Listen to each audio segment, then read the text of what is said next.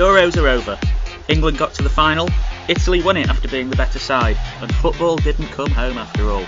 Or did it? Finally, we have a team to be proud of. Not only are these England players good footballers, they're good humans as well. We'll talk through all that, let Ashley gloat for a bit, and talk about a few other things as well, in this latest episode of the Third Eye Podcast.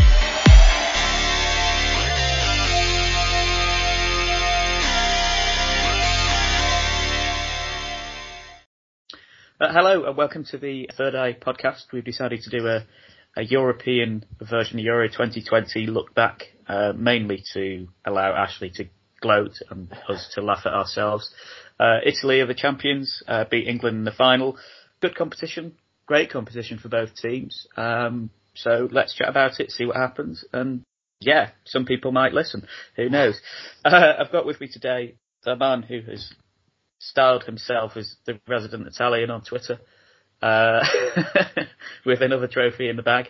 It's Ashley. Hi there, lads. How you doing? All right, thank you. I also have with me a man who was French until about 3 weeks ago and then suddenly pivoted to being English again. It's Jules. Oh, so savage and unfair, but I'm not going to bite. I'm not going to. And I've got me, who once again, close but no cigar. I get that a lot. So then, I don't think anybody really saw this competition ending as it did, with a team that doesn't get to finals ever, basically, getting to the final, and a team that wasn't even in the last competition, also making it to the final. And it was a great final, a great spectacle for the game. And personally, for my money, I think the best team in the competition won. Fair play to Italy. Ashley, I'll let you have the floor and say what you've got to say. I'm going to try and not be too smug, but it's very, very difficult. Yeah, I think you got it spot on. The best two teams in the competition reached the final, and it's not often you can say that. There's usually some boring old Greece team that somehow make their way through. But yeah, it was two of the best teams, and I'd say England were probably expected to get there, but no one really expected either to make it that far. And obviously a lot was made about Italy's unbeaten record before, but then there's always the caveat of, who did they play? And the same with England was they've got a really good team, but who have they really beaten in the last however many years? So it was great to see both teams make the final. And obviously I'm absolutely delighted that Italy won. It was fucking amazing. And like you said, we weren't even in the last competition. So to do this well means so much to football in Italy and Italians across the world. And yeah, it was so hard to not be sort of inconsiderate to the English people around me, but couldn't care. Hold on. Let's. I'm going to call out a couple of things at this stage. Ash, can you remember how long after the final whistle you sent an Italian flag on our WhatsApp group? Tell you what though, I was impressed by how restrained all three of us were by reading it and just completely ignoring it and going, not rising to the bait. I think Ash, to be fair, was moderate on our WhatsApp group. Definitely not moderate on Twitter, but that is his own domain. He is at liberty to do what he wishes. The thing that seems unfair to me is that you have witnessed your country lift 2 international trophies in your lifetime. 3, no, 2. It was just a few finals that I've seen us. I can't have forgotten. I'm just delirious with the latest one. So many finals for you that you don't need to wait 50 years in between, do you?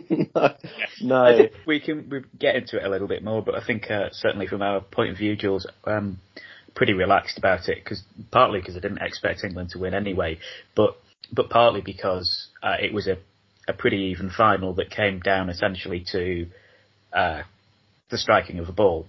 And I can accept that because that's football. The only thing that I kind of did take exception to was this idea that somehow there was this immense pressure on England to win, which I don't think ever existed. And it was quite interesting that it felt to me like we were just enjoying the ride, and what happened. I don't know if you've felt the same. Yeah, I'd agree. I don't think many pundits had England winning it ahead of time. Certainly out of us four, no one had England, I think, getting beyond the quarterfinals. So it wasn't.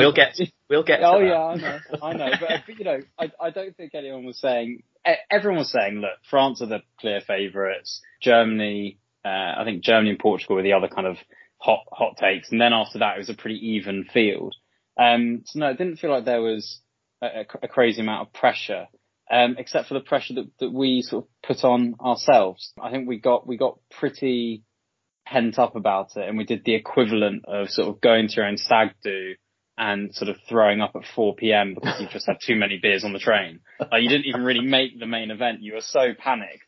You were so pent up that, you know, it all kicked off. But no, I think, yeah, the best team won.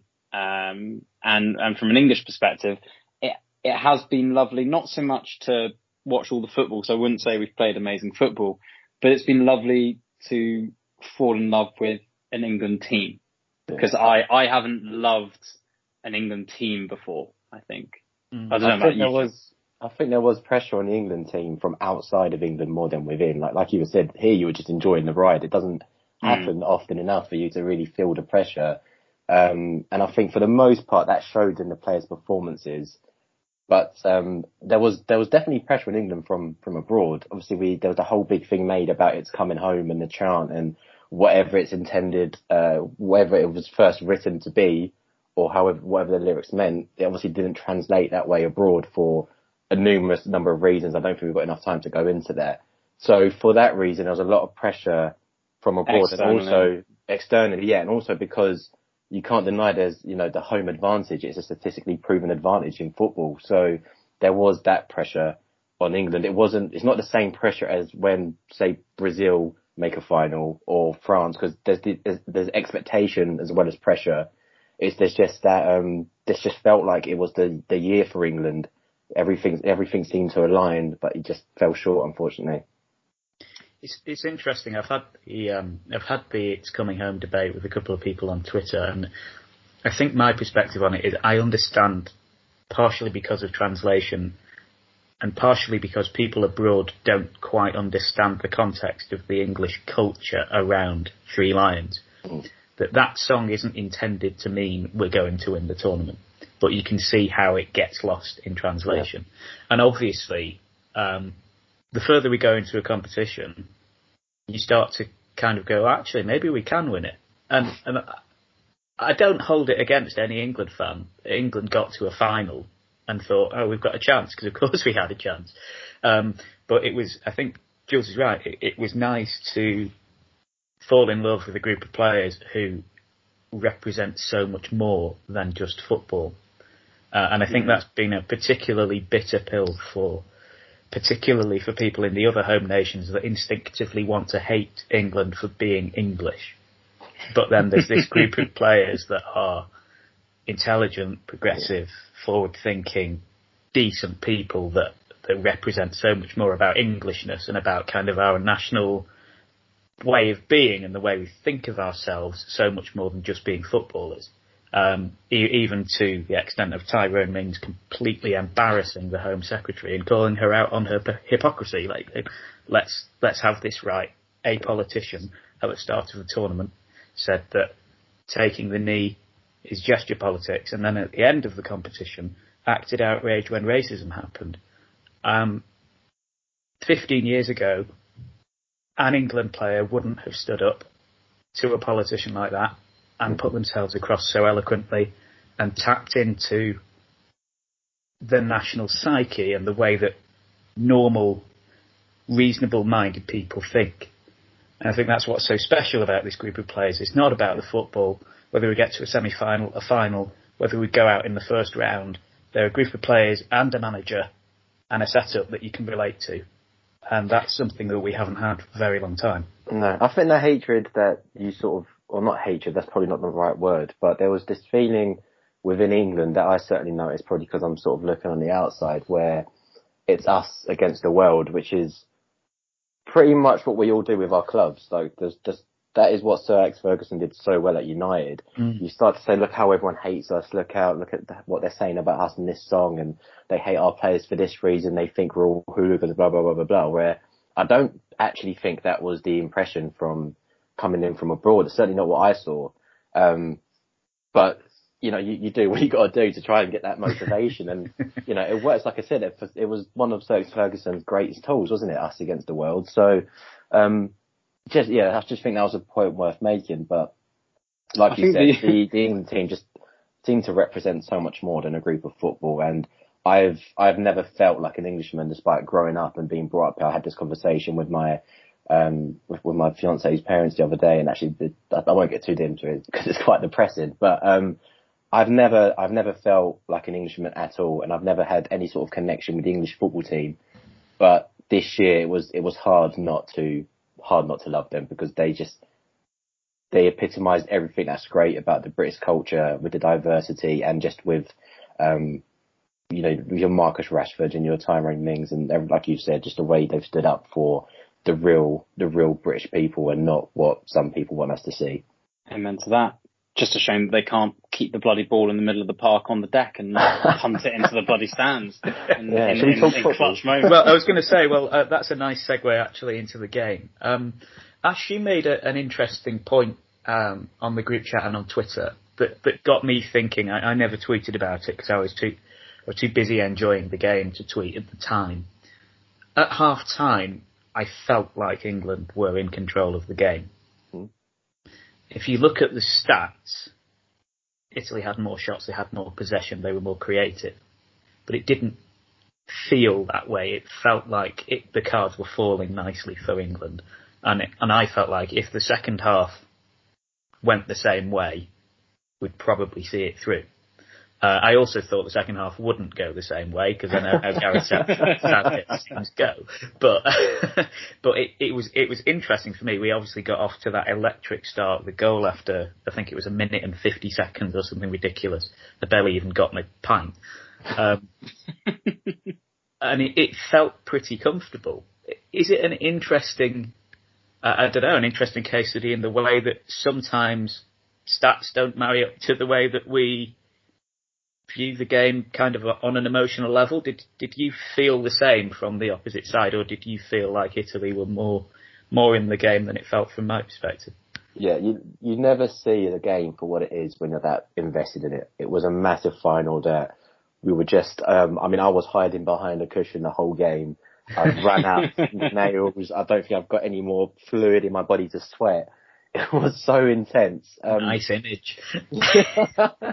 But yeah, I just remember looking at him and thinking, what are you talking about? And I think a lot of it came from because I've already had this conception of Rio Ferdinand from what he's been saying the whole way through the tournament, or from the quarterfinals, basically said it's England's and no one can beat us. And a lot of that was just for fun for the TV, but it sticks, doesn't it? And at half time when I heard it, I actually left the room. I was like, I can't listen to English pundits talk about this game because, I'm going to get totally justified. Yeah, it was ridiculous, wasn't it? And don't get me wrong, the reason why it looked comfortable for England from that first half is because you were in the lead for a start and from early on, and then for the next maybe 10 minutes you looked okay, and then Italy just came into it and grew into it after that. I don't think you had much. You weren't causing us any threats after that, and the reason why we didn't look like we were in control despite having the ball is because the 6 shots we had were shit. They were not good shots, and Pickford wasn't challenged. I can't remember a single shot in the first half that really challenged him. But Rio Ferdinand saying at half time that you were dominated, he used the word dominate, and I took exception to that for obvious reasons. Jules, there's been a lot of talk about Gareth Southgate all the way since 2018 about him being a conservative coach, small c. And I think we've seen it a few times. We saw it obviously most obviously in the Croatia game in the semi-final, where we should have won that game and didn't because we weren't brave enough. We saw it again against Scotland in the group stage, which for me was the poorest England performance under Southgate. And then we saw it again, I think, in the final. When you saw the team sheet and you saw 5 at the back, what was your mode of thinking? Were you thinking, trust him, he's got it right, or this isn't quite brave enough? My head said trust him because none of us are the coach. It's his choice. It's his call. I think we all like to be armchair pundits. But my gut instinct was I felt like when we made that move, we ceded the midfield to the best midfield in the competition. As soon as you play fundamentally 2 centre mids versus 3 in there, in order to have an extra centre back, you are ceding that area of the pitch. And that for me was a problem. And I think I get that stats don't, matter to everyone, and it's not as simple as that. But when you play a final and you only have the ball for, 30, I think we're 33% possession, you can't expect to really score many goals. So we went into the final, and as soon as we put out that team sheet, we essentially adopted the sort of like, right, well, we're going to be the Burnley to your City mentality. Because as soon as you decide to cede the centre of the pitch and say we will sit off and be defensive, you are acknowledging that basically you don't want to both play at your capacity because you think theirs is better than yours. Mm. I wonder whether Southgate was thinking after 2 minutes, bloody hell. I mean, before I say this, it's worth pointing out, I actually agree, because hindsight's a wonderful thing. We know now we should have been braver. We didn't know that at the start of the game. And for what it's worth, I think he's earned the right to take his team to the next level now. But after 2 minutes, England go 1-0 up. You're thinking, with the defensive record this team's got, if anyone's going to break it down, it's going to be Italy. But if you're 1-0 up after 2 minutes, and you decide to play a low block and keep it tight, you think, well, it might not be pretty, but we might well hold this out for the next 88 minutes. And then suddenly it's a 1-0 masterclass, and you've out Italian the Italians. It obviously didn't end up that way. But one particular highlight, the skill to score that from Luke Shaw. To score that goal, finish, isn't it? It's just an outstanding finish. Yeah, and the cross as well. Is Trippier England's best right back? You've got about 15 of them that could make the first team, to be fair. But there's a lot obviously made about Trent Alexander-Arnold's strongest strength being a cross, but that you can't get it more spot on from Trippier. That was a phenomenal cross. And the run from Harry Kane and Sterling to take the whole of the Italian back line away that really worried me, because I thought this is what's going to go on from now on, because Insigne doesn't want to track back, Chiesa doesn't want to track back, and we've got a midfield that's obviously going to be trying to keep it compact in the middle. But yeah, it just never played out that way. And there's no, obviously you mentioned that thing about hindsight, and there's no way of saying whether being more attacking would have made a difference, because then you leave yourself exposed to the likes of Chiesa and Insigne, who are, in my opinion, two of the best players in their position in Europe. It's hard to say the tactics were completely wrong. I suppose it's just that if you lose a final, you want to see yourself losing and giving it a go, don't you? Yeah, and I think we talk a lot about, learning and Jim, you say Southgate's earned the chance to take this on for the next year and to go again. I think when we lost to Croatia, I don't think we were as good a team with as good a talent pool. And in this tournament, the one reason I feel more regret, whilst acknowledging it is Southgate's choice, is that I think we have one of the most talented squads. I think you look at the attacking players we have. So for me, the big question to him, which I would love to ask him once he's taken a well-deserved few days to kind of, nurse his wounds and have a respite. If you are going to look at our team and say, well, who's going to have the technical level in the centre of the pitch to be able to compete with a team like Italy, so that you don't have 33% of the ball, you can try and have 50. Who are the players who, are maybe in there?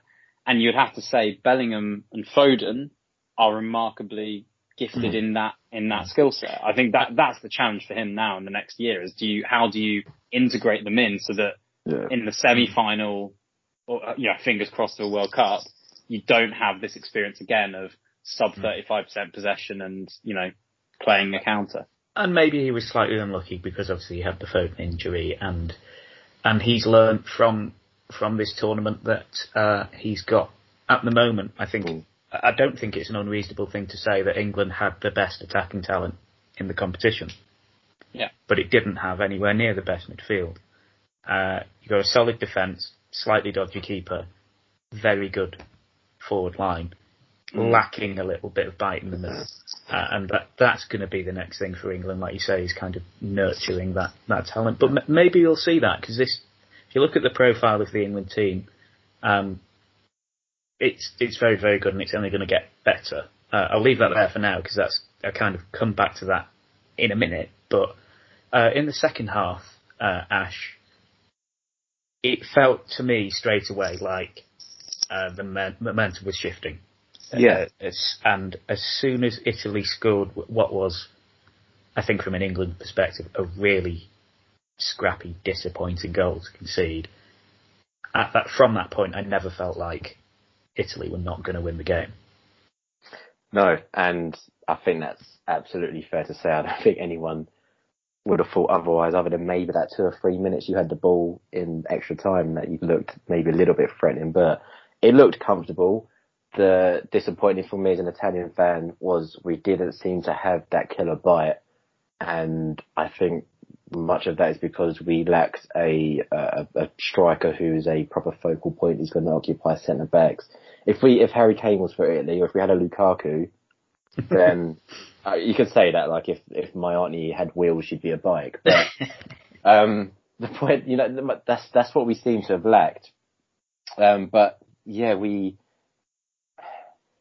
Is it too simple, Ash, to say in the semi-final, and I think Mancini, by the way, deserves a huge amount of credit, because I think he made some tactical adjustments for you which really worked in this game. Yeah. In the semi-final, Dani Olmo gave you an absolute nightmare as this kind of false nine, and you played a lot better when he put Insigne between the lines and he brought on another wide man, didn't he? Like, it's kind of funny. He saw the tactic and thought, actually, that's quite good. That's what separates him from your Southgates. No offence to Southgate. But I think there was a running theme with England games where you made very few subs and most of them were late and didn't really impact the game as much as you would have liked. Whereas Mancini, he spotted the what was going on in the game, even though we had a lot of possession still. He saw what we were lacking and what the danger was, and he corrected it straight away. Bringing on Cristante was, he's not a world-class player by any means, but he is a player that allowed us to shore up that midfield even more and have Insigne do whatever the hell he wanted, because that's where he's at his best. When he's out on his left and you're asking him to play as a left winger, then he's quite predictable, because he's going to go down a little bit and then cut in on his right and try and have a shot. And that's not easy to do when you're up against Walker. So we needed that ability to, like you said, bring on another wide man in Berardi who isn't small himself either, to come and be forward and have a bit of still in midfield. It changed the game completely. And I felt confident from the first 5 minutes of that second half that we were going to go on and get at least one goal.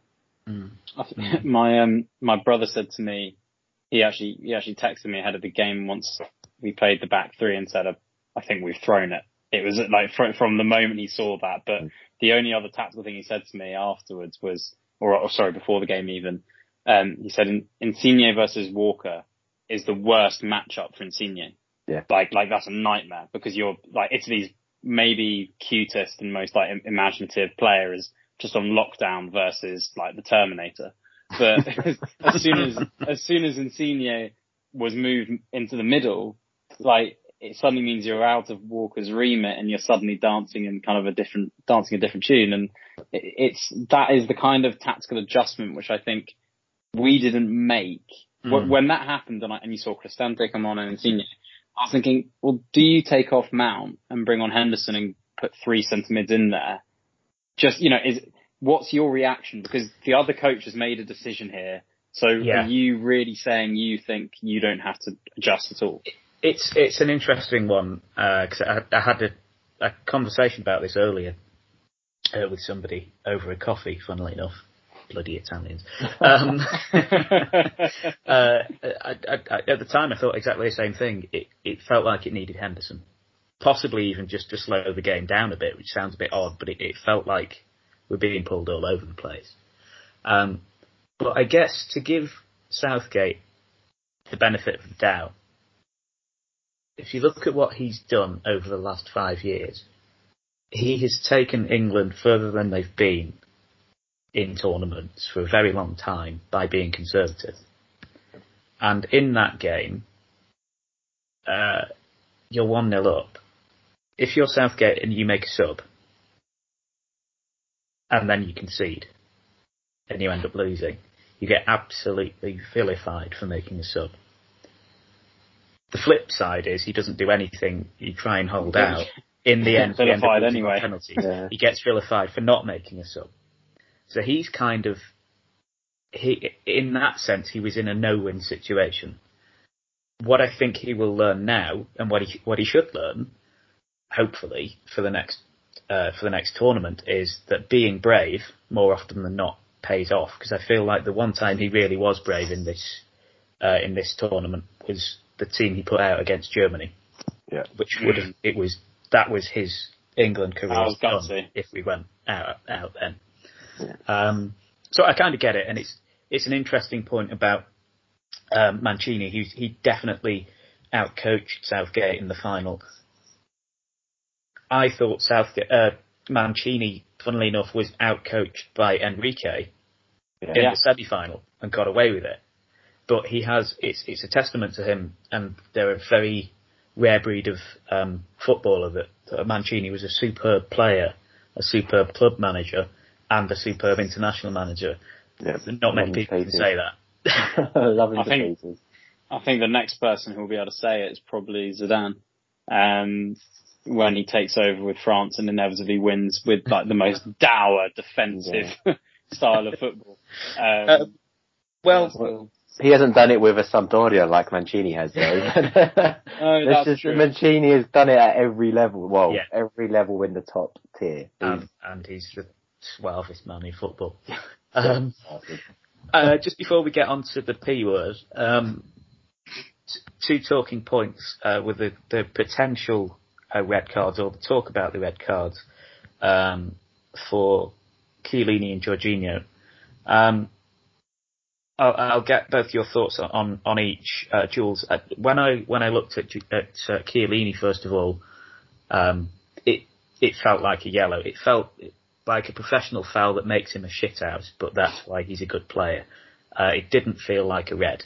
And it's interesting that a lot of people that have got into the game or got into the tournament that aren't regular football watchers were questioning why that's not a red, which is an interesting thought point, I thought. Yeah, I think it demonstrates the naivety of, as you say, the fans who bought the retro shirts but couldn't have named more than about 6 of the players on the pitch in the first game.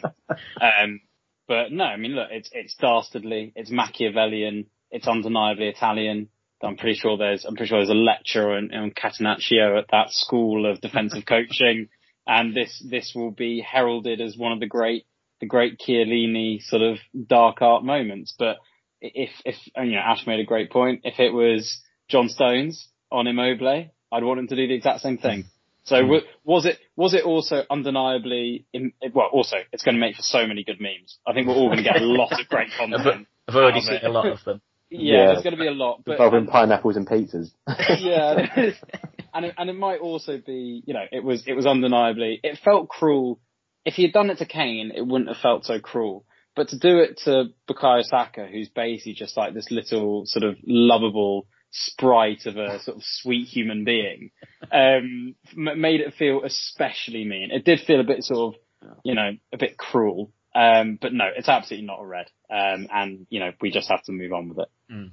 And then the other one, which this is not sour grapes. I don't think it would have changed the game in any way. But my view of the Jorginho tackle on Grealish was that he, on balance, probably should have gone off for that. Ash.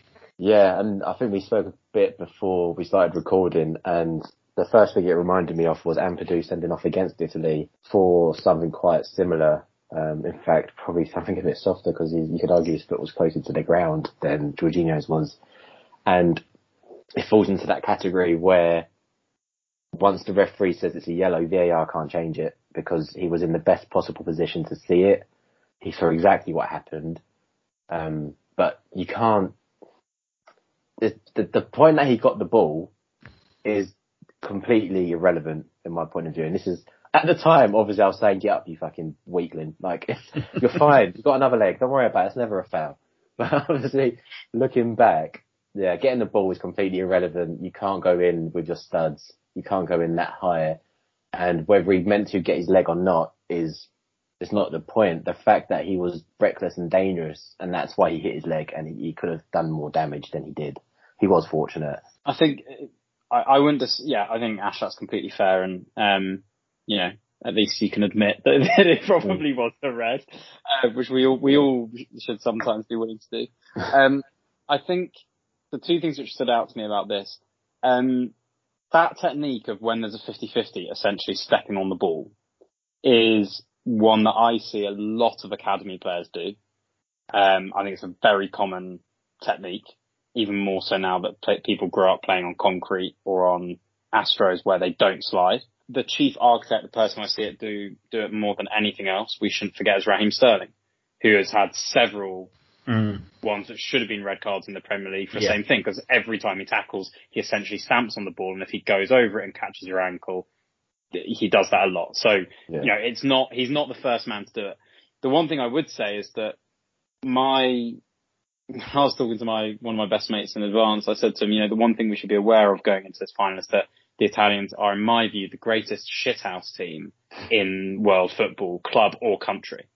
And the shithousery of Jorginho to having stamped on someone else, roll around holding his ankle, is quite spectacular. Yeah. And the Italians did get, I think you had 7 yellow cards, 6 in 90 minutes, if my maths was correct. And, it was an art in making regular fouls, being willing to give away yellows, both centre-backs on yellow, for cynical play, centre-mid could have been sent off. But I think there is sadly a bit of a skill in treading that line of competitiveness without stepping over it.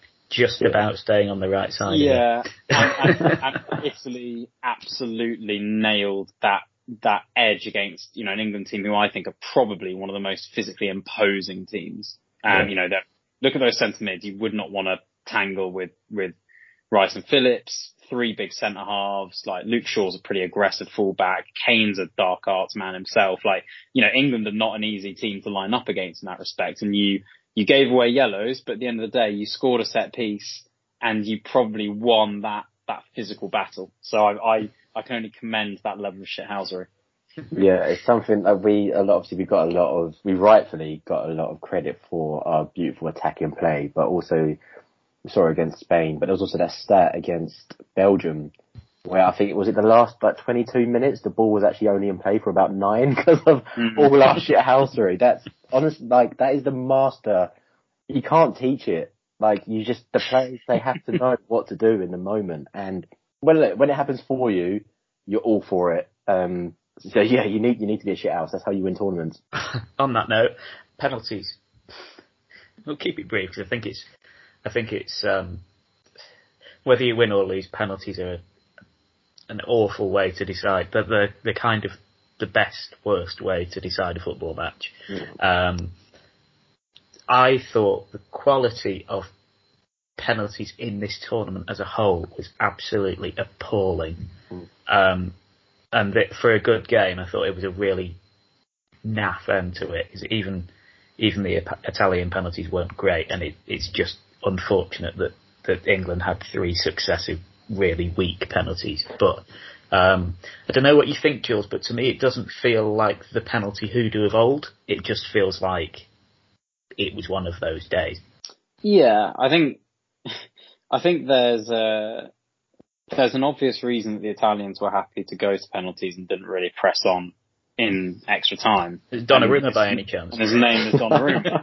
When you've got a 6'7" beast in goal. Same reason Italy were happy with Spain. Italy looked at Spain and were like, yeah, you know what? You got Unai Simon. We've got Donnarumma. We are more than happy to roll this dice.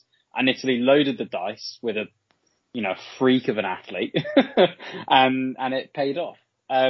I think the penalties weren't actually awful penalties from England. Like, I know Rashford hits the post, which obviously is, but it wasn't appalling. The other two are hit vaguely into the corner. I just think he's a good keeper and they'd sight themselves out.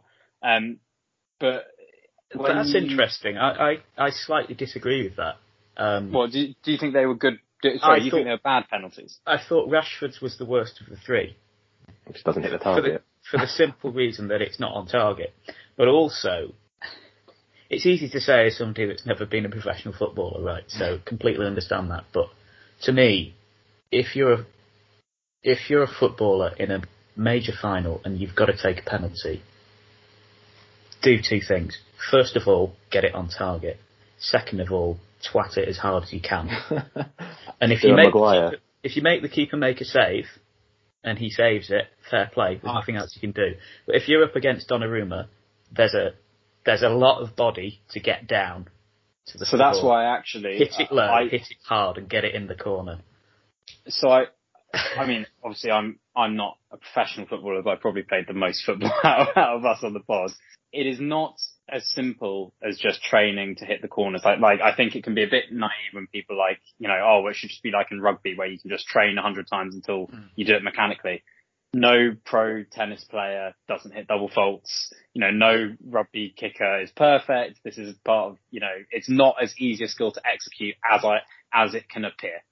I actually think that Rashford's penalty was the best of the missed ones because when you're facing a keeper like Donnarumma, you have to try and outfox him because unless you are Harry Kane and you can genuinely, 9 times out of 10 hit that corner, you need a bit of disguise. You need to suggest you're going one way or another. The execution wasn't right, and that's part of the risk in that style. But it's a very hard thing. I think Rashford would score more penalties if you got him to take 100 doing that than Harry Maguire breaking the camera. Because it was amazing that he did it, but believe me, I don't think he would be able to break the camera as many times as Rashford would score that goal. No, I think a lot of credit goes to Donnarumma because who would have thought that we would have found a replacement for Gigi Buffon as quickly as we did? He is sensational. I think he's going to go down not only as one of the best of his generation, but genuinely could go down as one of the best we've ever seen between the sticks. I just want to make a point. I think we'll be remiss if we don't talk about how brave it was for the young lads of Rashford, Sancho and Saka to even step up. There were other more experienced players there that for whatever reason Southgate decided to go with those three. And if you found yourself being one of the fucking idiots that decided to use their colour as a reason to abuse them, stop listening, go and get yourself some fucking education. Absolutely. 100%. And even aside from the racism, which obviously is abhorrent, I don't think anybody, as much as we can kind of moan about the technique, nobody can really hold it against any of those players for taking a penalty and missing. It's just it happens. It's football. Barcelona got it spot on for me with their tweet. I don't know if you saw it, but it was a picture. I think it was either this morning or yesterday. It was a picture of the England team afterwards, just saying missing penalties and losing games is part of football. Racism isn't. Yeah. That's amen to that. I think that'd be a good point to come on to how much we enjoyed this tournament. I don't know you, Jim, but for me, maybe because it was the most recent and I feel like we've been waiting for it forever. But once we knew that Christian Eriksen was doing well, I enjoyed this tournament as much as I can remember ever enjoying any other. Yeah, I think it's possibly a bit of England bias because we took part in. It's always even though we lost the final, it's nice that the competition doesn't continue without you. There was just something about it that was special. The quality of the football I thought was great. There weren't many teams that I thought were genuinely outstanding. I think the only the best team in the competition were Italy. The second best team in the competition were England. And I would say the third best team were Denmark. And the third best team were Denmark. I was just about to say, and they were, the final two and one of the final four. So in that respect, it felt like the right teams got to the right places.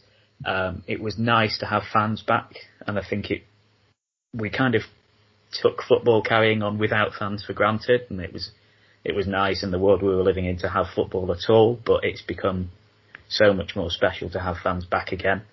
And I think even though some people are quite kind of bitter about it and carping about home advantage, I think it's been nice for 11 different countries to have the opportunity to host the tournament and lots of local people to get to see the football. Whether that was a good thing to do in COVID times, I don't know, probably not. But on the merits of the football, it was a brilliant tournament, and I think one we'll remember for a long time. It feels weird for me because usually I remember tournaments growing up as being about the players who you really like fell in love with at the tournament, or you were really excited to watch play. But the best teams at the tournament have been the ones which have the best collective ethos and unit. And actually the teams which relied on individuals, I'm looking at you, France, Germany and Portugal, for fucking my predictions are really hard. But you know, those teams which have rely on essentially, you know, talented individuals, didn't perform. And it's a weird thought that, you know, in other tournaments, I think we spoke in the preview and the build up, but like, you know, Arshavin breaking through with Russia at one point, when David Villa came through with Spain in 2008. Yeah. You know, Manuel Neuer in 2006. Yeah. Places like that. But there's, and at other tournaments, there's star players who come through and sort of light it up and it revolves around that player. This was a tournament where the collective sort of won. Narrative was the theme of the tournament, wasn't it? But probably best shown by Denmark and what happened to Christian Eriksen. And I think had they not played England, I would have liked them to have got to the final, just because of kind of the narrative around that and the togetherness that they brought. And also the fact that Denmark are a kind of, with the greatest respect to them, a sort of second, third tier footballing nation, but they've been there before. They've won it before, and it was quite nice to see them kind of hoping that they could do it again. And I guess the other narrative as well is that these two teams that were in the final, both of them, I think in Italy and England, you've got your two favourites for the World Cup next year, because they are. You think? I do, because both of them are at the start of the journey, not at the end. I think they're both going to get better, and neither of them have peaked, and it will be really, really interesting to see. That's not to say that, you know, I think all of South America is just sat up in a chair collectively. They might do, and there's things like the heat factor in Qatar that will probably count in South Americans' favour slightly more. But I mean, that's not to say, you know, I think England can get better than they were in this tournament and still not get to a final in Qatar. But it will be good. I think both of these teams have got a lot further to go, and it'll be nice to see where they end up. Jules, you mentioned that there weren't too many kind of standout individual performances, but and it was kind of more about the team. But there were some, undoubtedly, some kind of outstanding players. Ash, who stood out for you? Yeah, I'm a bit biased because I watched Italy play some of the best football that I've seen us play for a long time. And this is a player who, over the years, has had quite a lot of stick. And I think a lot of it comes because in England, we've become accustomed to, or we're certainly known for, aggressive, physical, fast football. So we expect our centre mids to be all action, sort of quick, strong, either scoring or at least assisting. And obviously his stats for those sort of things don't stack up. But Jorginho, for me, is one of the best centre mids out that there is at the moment. And he absolutely controlled, barring the Spain game, he absolutely controlled every single game we were in. And even though I said the things about him not looking like he's all action, he actually did more kilometres than any other player over the course of the tournament, and just set a new record for the most amount of interceptions ever made, just beating, I think it was Makelele by one extra interception, as well as being the metronome that absolutely controlled the Italian midfield. So for me, Jorginho gets it. Yeah, I'd agree with that. There's not much more I would have said Jorginho, so I'll just leave it there. But I think just one mention, not necessarily the favourite player of the competition, but somebody that I was really glad to see do well was Luke Shaw. given the horrendous time he had at United under Mourinho. We don't say him anymore. To see him come back, and not only perform consistently, but to actually be outstandingly good, I thought was really good to see. So that was good. What about you, Jules? I think we would be remiss not to mention Ajer from Denmark. We talk about being a great player, but he demonstrated being a great captain, being a great person. To have to lead that squad, I can only imagine the emotional strain that he must have been under as the leader of that group. Literally being the one, comforting, consoling Christian Eriksen's wife on the pitch, telling the players to form the barricade so the cameras couldn't have access. I think he demonstrated, the very best of football. He even went a step further, didn't he? And actually secured Christian Eriksen's airways and put him in the recovery position and started chest compressions as well. So to do that, to have to be in the state of mind and to have the awareness to do that in those sort of situations, he deserves every bit of credit he gets. And it was funny. I saw after that match, my local club, just a little local non-league club down the pyramid somewhere at the very bottom. But we sent around a petition, and it's going to be debated at some point in the next few weeks for all non-league clubs to have defibrillators, and for school teams as well. And I thought that moment, that scene was both awful and a bit of a wake-up call. And I think Ajer's, how he was there and then throughout the tournament, and we shouldn't forget had a bloody good tournament just as a player, was pretty special, and pretty remarkable. Yeah, I think Denmark will feel, even though they went out in the semis, they'll feel like they it was their tournament in a way, wasn't it? So good on them. From that, just to round off, it'll be good to laugh at ourselves. Given that we've just been talking about what we think about football, maybe nobody should listen to us. Before the tournament, we decided that we would make some predictions and then look back and see how right we were. Jules, who do you think came last? Well, definitely me, because I basically followed Andy Brassell's predictions and it backfired on me massively. So, I think it's fair to say in fourth place out of us four, Jules, with 0 out of 5, predicted England to get to the quarterfinal. So, not terrible, but slight underachievement there. You had France as tournament winners. That went well. My favourite prediction out of the lot from everyone is Turkey to reach the semi-finals. I remember actually saying in our preview pod that my big bold prediction was that whoever won the group of death would win the tournament, and they all were out by the quarterfinal stage.